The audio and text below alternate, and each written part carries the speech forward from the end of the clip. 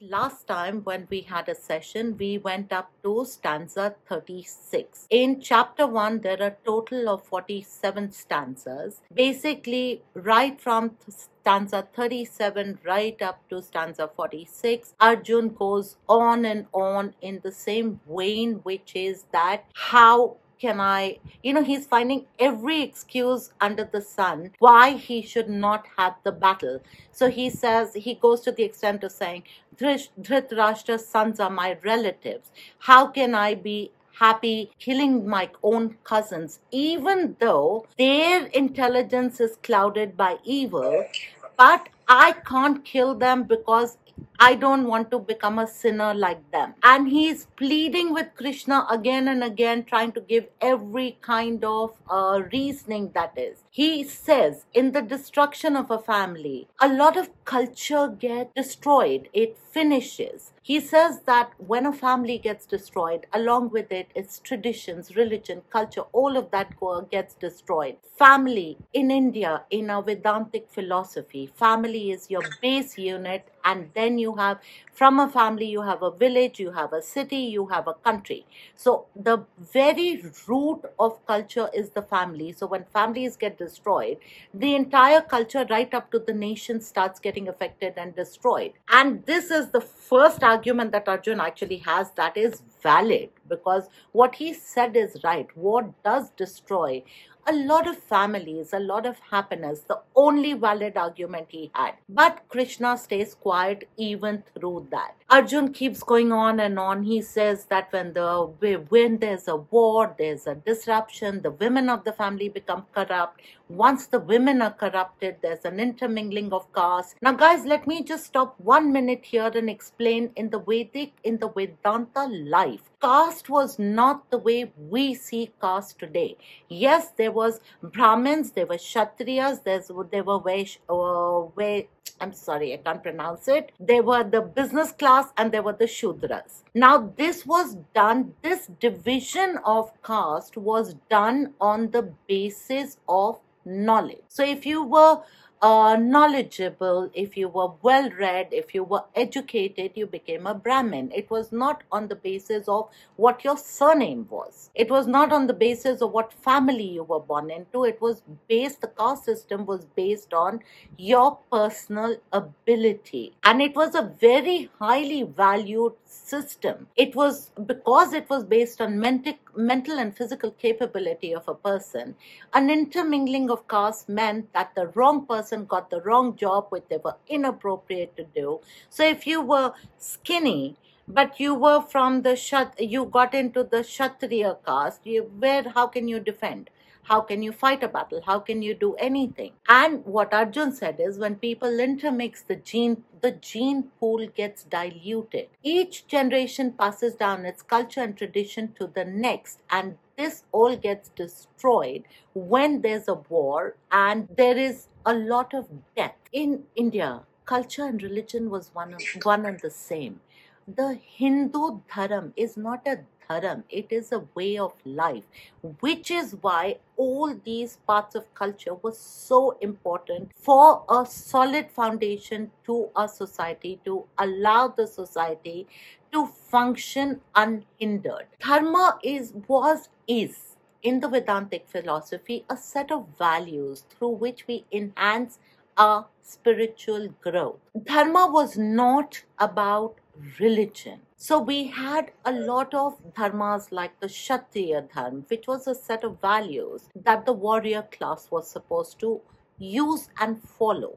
You had the family dharam, which was all about how families are supposed to function. So dharma, which has completely been misinterpreted in subsequent generations, was not about religion. It was about a way of life, which is why Hinduism is a way of life. It is not a religion. Arjun keeps talking about this. Through all this, Krishna is again very, very silent. And through his silence, he is goading Arjun into getting more vocal. And finally, when we come to stanza 47, Arjun, having vented all his emotions out, having talked everything out, sits down, throws his bow aside.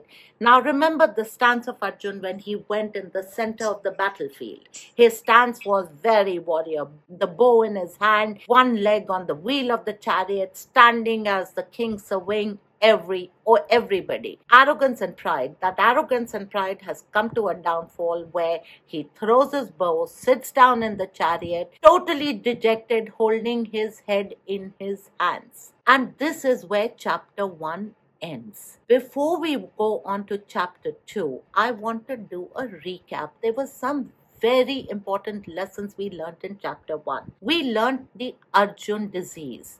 Now, Arjun disease is something all of us suffer from time to time.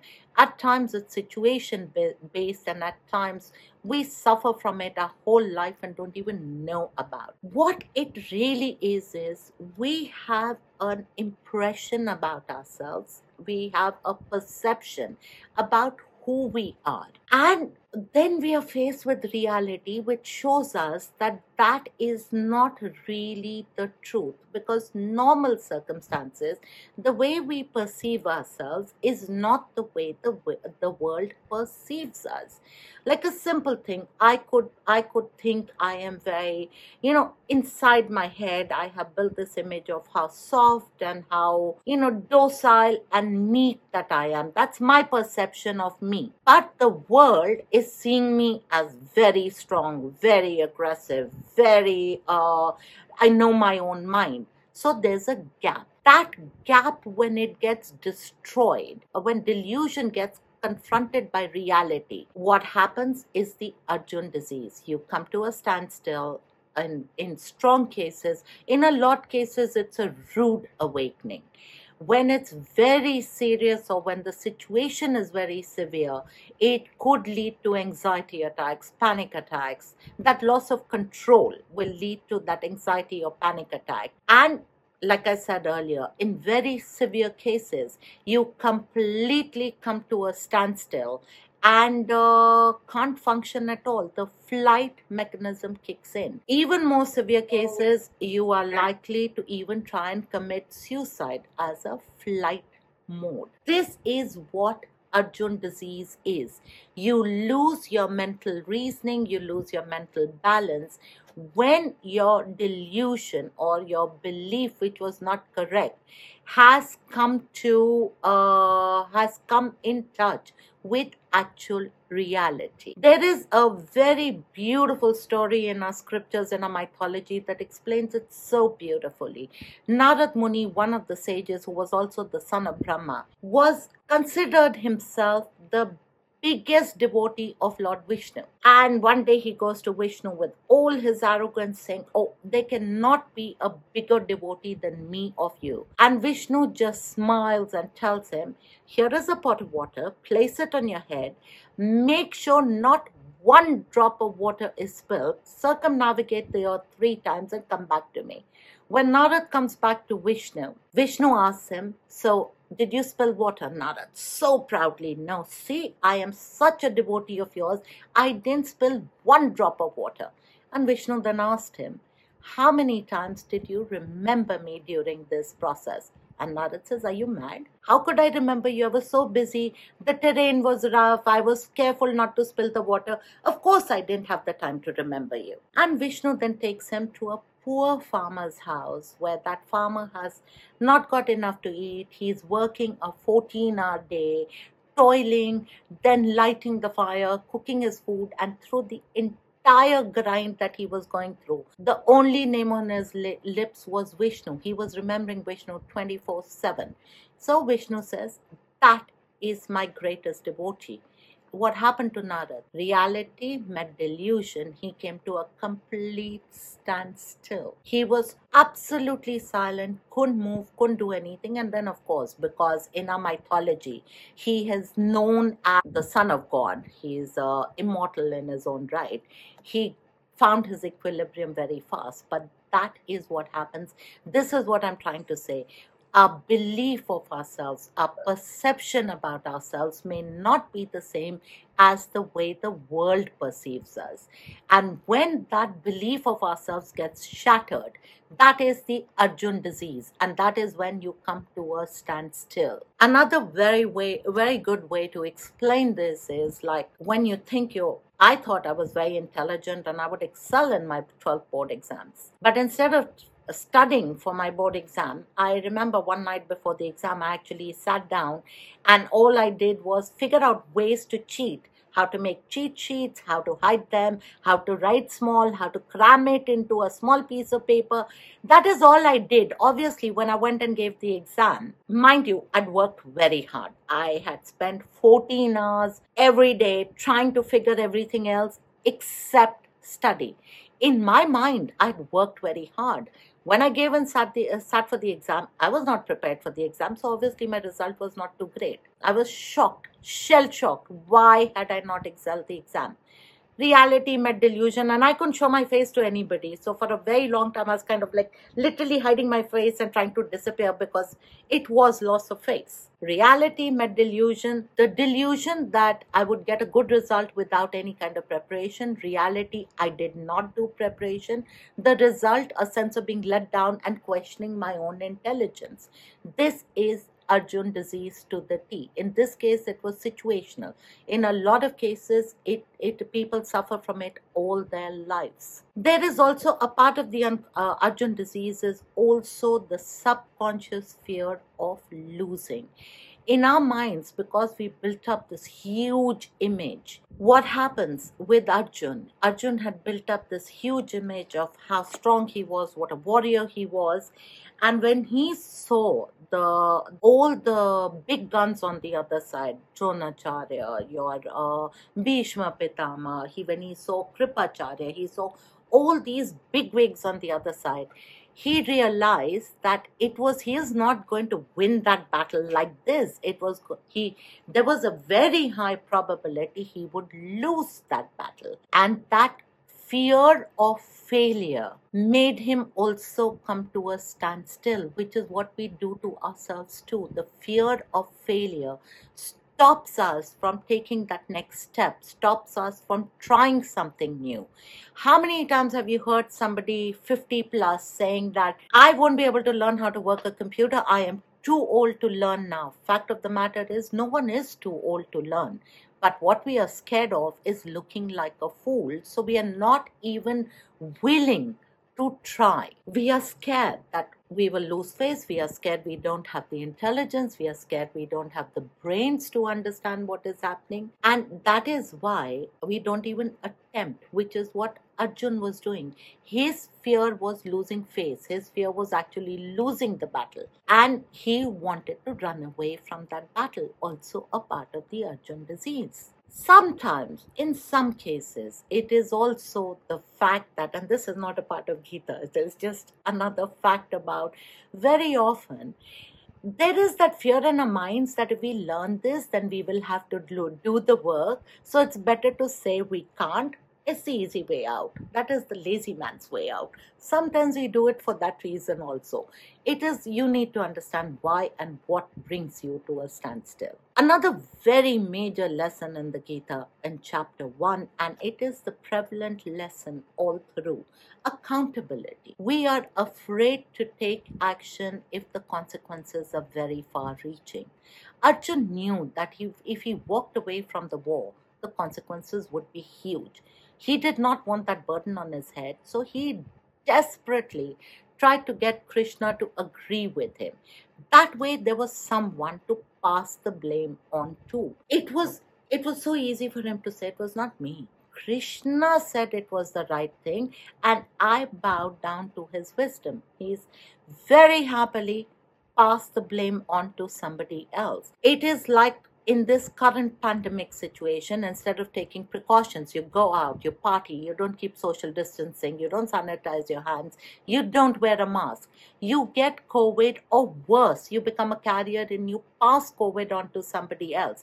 They get sick and die, and you will blame it on Kismet, you will blame it on destiny, you will blame it on the government for not taking adequate measures. Was it the fault of the government or Kismet or destiny, or did you bring it onto yourself? Very important to understand accountability. What Ved Vyasa was trying to teach us through all of this, we need to be accountable for our own actions. We need to man up and say, yes, it was my choice. Right or wrong, irrespective, but it was my choice. And stop blaming that poor God up there who's the punching board for everybody. When you don't understand something, when you can't figure something out, it's so easy to say, oh, ye to Bhagwan ki karni hai, this is God's doing. Give that poor guy a break, yaar. He did nothing. You did it. It is choices you took that brought you to whatever point that you have been brought to. Take accountability. And this is what Krishna does all through the Gita.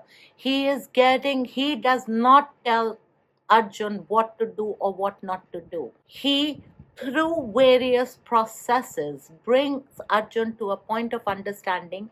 But I'm pretty sure, had Arjun at the end of all of it had said, okay, that's it, I'm done, I am not fighting this battle, there would have been no battle. As simple as that. We need to be aware and accountable for our own decisions. All of us are in the habit of blame games. Classic example would be of a mother-in-law and daughter-in-law. The mother-in-law blames the daughter-in-law for taking away her son. The daughter-in-law blames the mother-in-law for not accepting and constantly trying to create a wedge between her and her husband. Neither of them is willing to accept their role in the friction or take accountability of their own actions. If either one of them changed their behavior patterns, this cycle would end. Please, guys, wake up. Start becoming accountable for every action in your life. It is your choice. Nobody holds a gun to your head to do or not do something. It is your choice. A very major factor that is the undercurrent of the entire Mahabharata, not just the Gita, the entire Mahabharata was about active resistance to evil.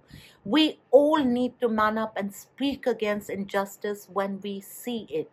It is every one of us has a role to play in it. It cannot be that it's somebody else's responsibility, it is this one's responsibility, it is that. No.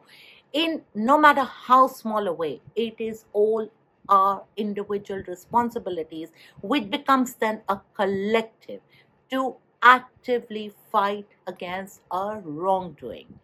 Let's just talk about climate change.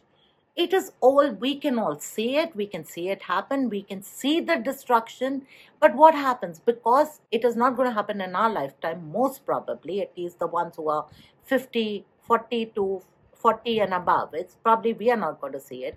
Maybe there's a chance our children may not see it in that level, but does that absolve us of the responsibility of trying to make the change, taking steps, no matter how small, to prevent this from happening? Talk about it. Call it out. Active resistance to evil. We have to do that. Another very simple example of active resistance to evil. Now, there was this case when there was an ancestral property that was divided. It happened in our family. Ancestral property divided between all the siblings, and one of the brothers suddenly decided that he was encroaching on the property of another one of the brothers. His children knew what he is doing is wrong, but they did not speak out with the father. They did not say a word to the father. They condoned the father's actions. Whether it was out of fear of the father, and I'm talking of adult children, they were like in their 40 pluses when this whole scenario happened, and they didn't call out. They didn't say a word to the father. How was that right? It doesn't matter whether it's your parent or it's your child or it's your grandparent or it's somebody else. When you see something wrong happening, please call out, please talk about it, please at least voice an opinion. This is so important and so much a part of our culture. Why have we forgotten it? Why is it so easy for us when we see some kind of abuse, when we see some crap happening? Oh, put it under the carpet. If we don't see it, it's not happening. But that's not true. It is happening irrespective.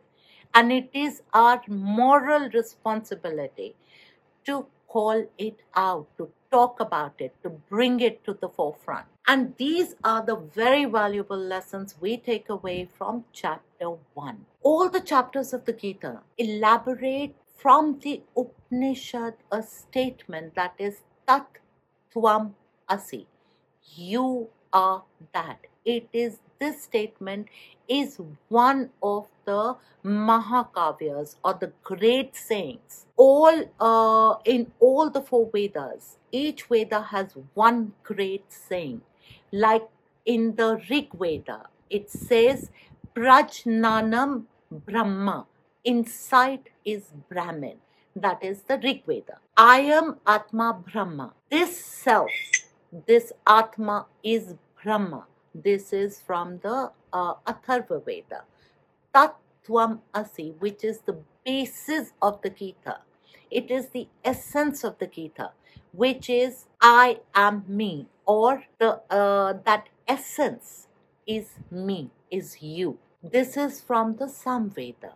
And Aham Brahmasmi. I think Aham Brahmasmi has been overdone in one of the TV serials also. Don't remember which one, but I think it has been overdone. But that is I am Brahmin. According to the Aryan civilization or the Vedic civilization, a Brahmin was somebody who was exceedingly learned, righteous, correct as a person. That is how you were called a Brahmin. All these sayings express the insight that the individual, the self, which appears as a separate existence, is actually in essence the Atma, part of the manifestation of the whole, the Brahman. This is the Advaita Vedanta or singularity, which is preached in all the Vedas, in all the Upanishads and the Gita. Every one of these take us to Advait, to singularity, the oneness, and that is what we all try and achieve. Ved Vyas gave the essence of the Vedantic way of life. The Tattvam Asi, that is the basis of the Gita. The first 6 chapters cover the Tvam, or the you aspect. It's all about you. And we've already seen that when Krishna is discussing the accountability, active resistance to evil, the dharma, the philosophy. It's all, the counseling is all about you. The next 6 chapters, the Gita, as you all know, is 18 chapters.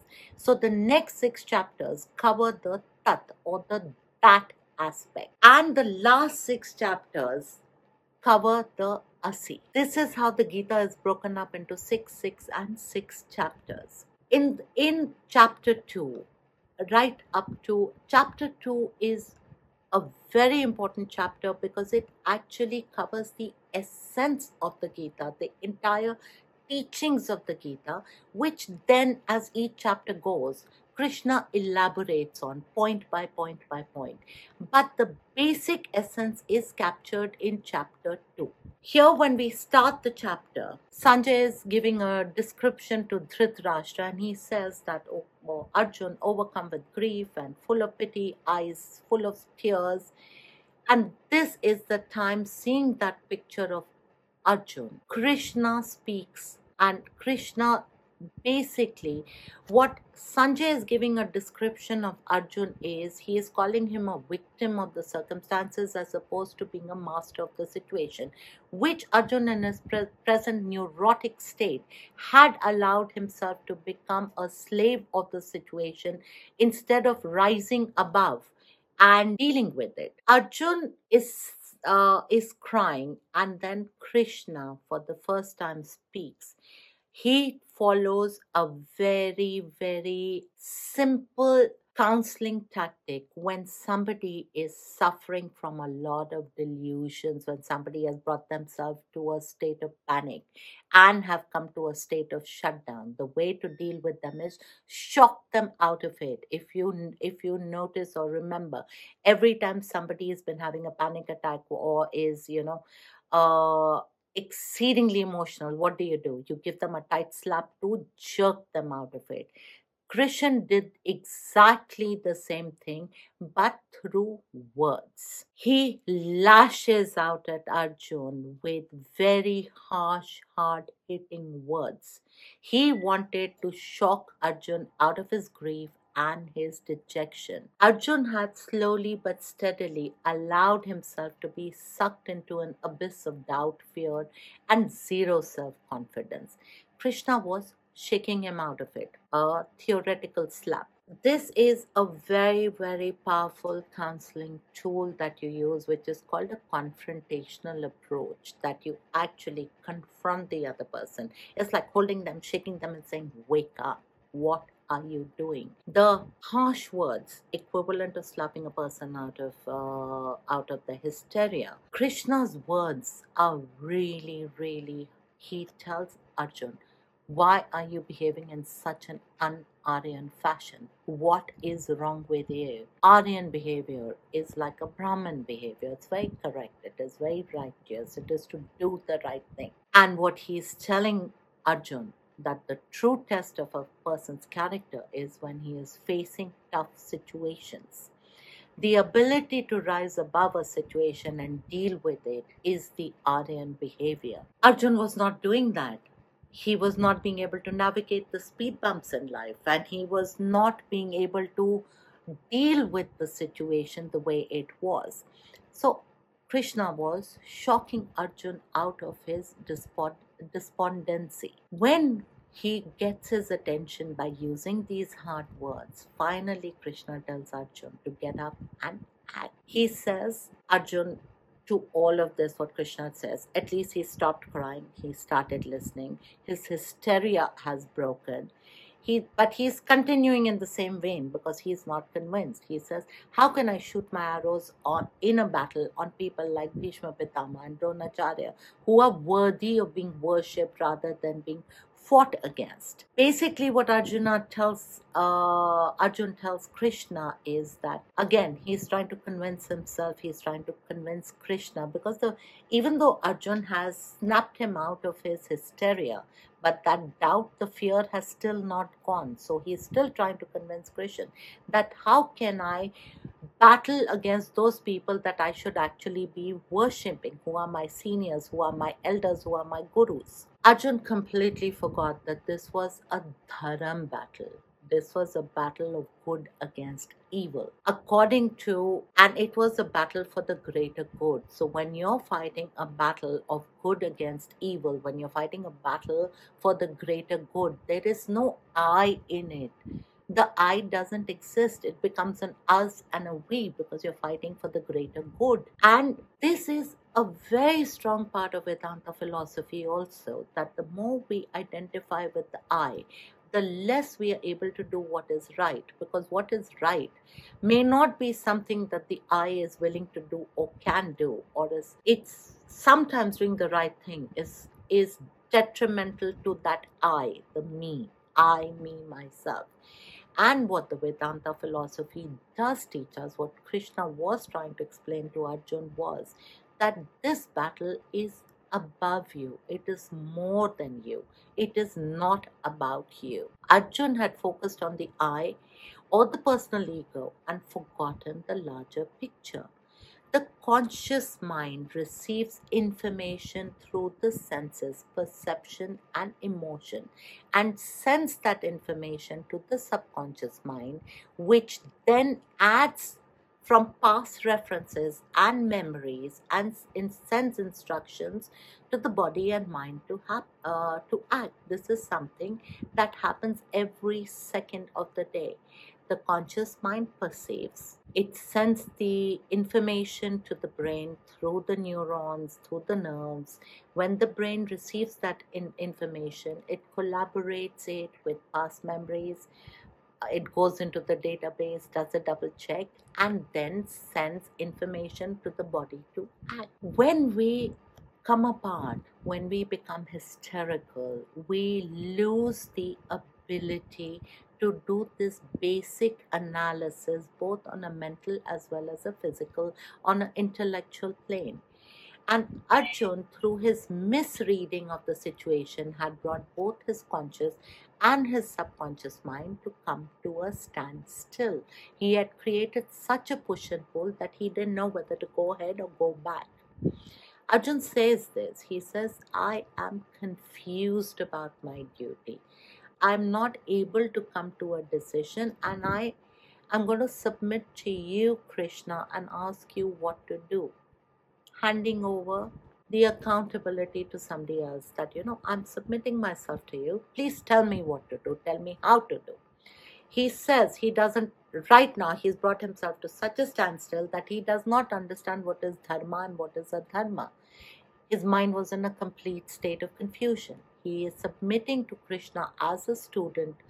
And there is a very, very symbiotic relationship between a teacher and a student. As much as a teacher has responsibility towards the student too has a duty towards the teacher. This is also very strongly laid down in the Vedantic philosophy. This is also the basis of the Gurukul system. So Arjun said, I bow my head to Krishna, whatever you say is right. Now it is Krishna's duty to bring Arjun onto the correct path, to make him see that the battle that was happening, which was way beyond one individual, that was Arjun. It was not about his preferences, his fears, his likes, his dislikes. This was a battle for the greater good of the people, of dharam versus adharam. In this in stanzas 7, 8, and 9, Vyasa, with a lot of sarcasm, uses the words that calls Arjun the destroyer of foes. That's a very, very sarcastic tone, because destroyer of foes, destroyer of enemies, is sitting there dejected, hand in his head, tears pouring down his eyes. Where is this? It is also a way of boosting up the morale of Arjun. So Krishna was both being sarcastic as well as at the same time trying to boost up Arjun's confidence that, oh, you are the destroyer force. You are that person that will destroy all the enemies. You are the brave warrior. He's trying to build him up. Arjun says he will not fight. He lapses into what is known as the Tushnim Bhava. This is when the Tushnim Bhava, according to the Vedantic philosophy, is when somebody is stunned by the situation, has lost control of all his senses and awareness of what is happening around him. This sudden impact creates a sense of blackout. This is what is called the Tushnim Bhava. The beauty of the Gita, the beauty of the words that are written so many thousand years back, but when Vyasa talks about the senses, the perception, which has been written in the Gita, it's been written in the Upanishads, of how the senses take in the message, that it is not, the senses are just the five senses, the eyes, nose, ears, taste, smell, whatever. These are not how we perceive it. They are just something through which we take in information, which is relayed to the brain, which then correlates it with existing data in the database, and then sends out messages to the body to act. This is also known as the map of the world by NLP, which came out currently. NLP is probably a few decades old as a science, but they talk about exactly this map of consciousness, that every human being has a separate map of consciousness, or a map of the world. Two people who are witnessing exactly the same situation will not have the same perception about the situation and will not take away the same memories of that situation, because the mapping that's happening inside your brain is happening with correlation you're absorbing, and there's a correlation of data. That data correlated could be from childhood memories, past memories, immediate past memories, whatever it is. So no two people will view the same situation the same way or have the same recall of that situation. And they talked about exactly this in the Gita when 3000 years back. It is amazing the kind of knowledge our ancients had, and it always surprises me when people call it New Age. How is this knowledge New Age? Yeah, it's been there for from when and how. If we could pick up even a portion of that knowledge, I am sure we would do much better as people, as communities, as the world. So coming back to this, Sanjay explains all this in detail to Dhritarashtra, and Sanjay is really vocal about what Arjun is saying, very vocal about what Krishna is saying. He is hoping that even now this blind man gets to see the reality and stops a war that is going to destroy hundreds and thousands of people. But Dhritarashtra, of course, is blind and does not want to see anything of what is happening. This is also what happens when you are exceedingly attached to something. When you're too attached, you condone behavior patterns that are not correct, and that is what Dhritarashtra was doing. He was so attached, one, to the throne, two, to the power, so attached to his children that he could not see the evil that was happening. This kind of attachment never did good to anybody. Be attached, love. Classic example of parents: love your children no matter what, unconditionally, as parents love your children, but don't allow it to blinden you to their faults. So if a child of mine went and rob somebody or burgle somebody, I would hold them, I would hug them, I'd do everything, but I would also march them to the police station and give them up saying they've done something wrong. My love for them will make me protect them, but will not make me allow them to get away with misdeeds. Somewhere attachment becomes the reason, in fact, the root cause of a lot of what happens is our excessive attachment to things that we should not have. I mean, have the attachment, but don't allow it to blinden you. Half the world that I see, actually 80% of the world that I see, is either a Dhritarashtra who is exceedingly attached, so is blind, or I see a Gandhari who has put all her intellect on the side, put a bandage over her eyes that what I can't see is not happening. 70% of the world works on this. If everybody actually opened their eyes and started seeing, maybe a lot of evil that is happening would come to an end. Maybe a lot of the rapes would stop. Maybe a lot of the abuses would stop. I think we all need to wake up. We all need to sit up, open eyes, and actually start seeing and not allow our attachment to whatever it is, be it house, money, property, children, business, work. We should not allow that attachment to blinden us the way it has been shown in the Gita with Dhritarashtra and Gandhari, where in spite of being warned again and again and again, the blind king chose not to stop. Had he chosen to stop it, they would not have been. They say, according to mythology, that when the Mahabharata happened, for 7 generations, the soil of Kurukshetra was red because there was so much of blood that had flowed on that soil. Krishna, very nicely, smilingly, says to Arjun, who is still standing in the middle of the two armies, in the middle of the battlefield, just before the battle drums have been sounded, everything has been said. He is standing there.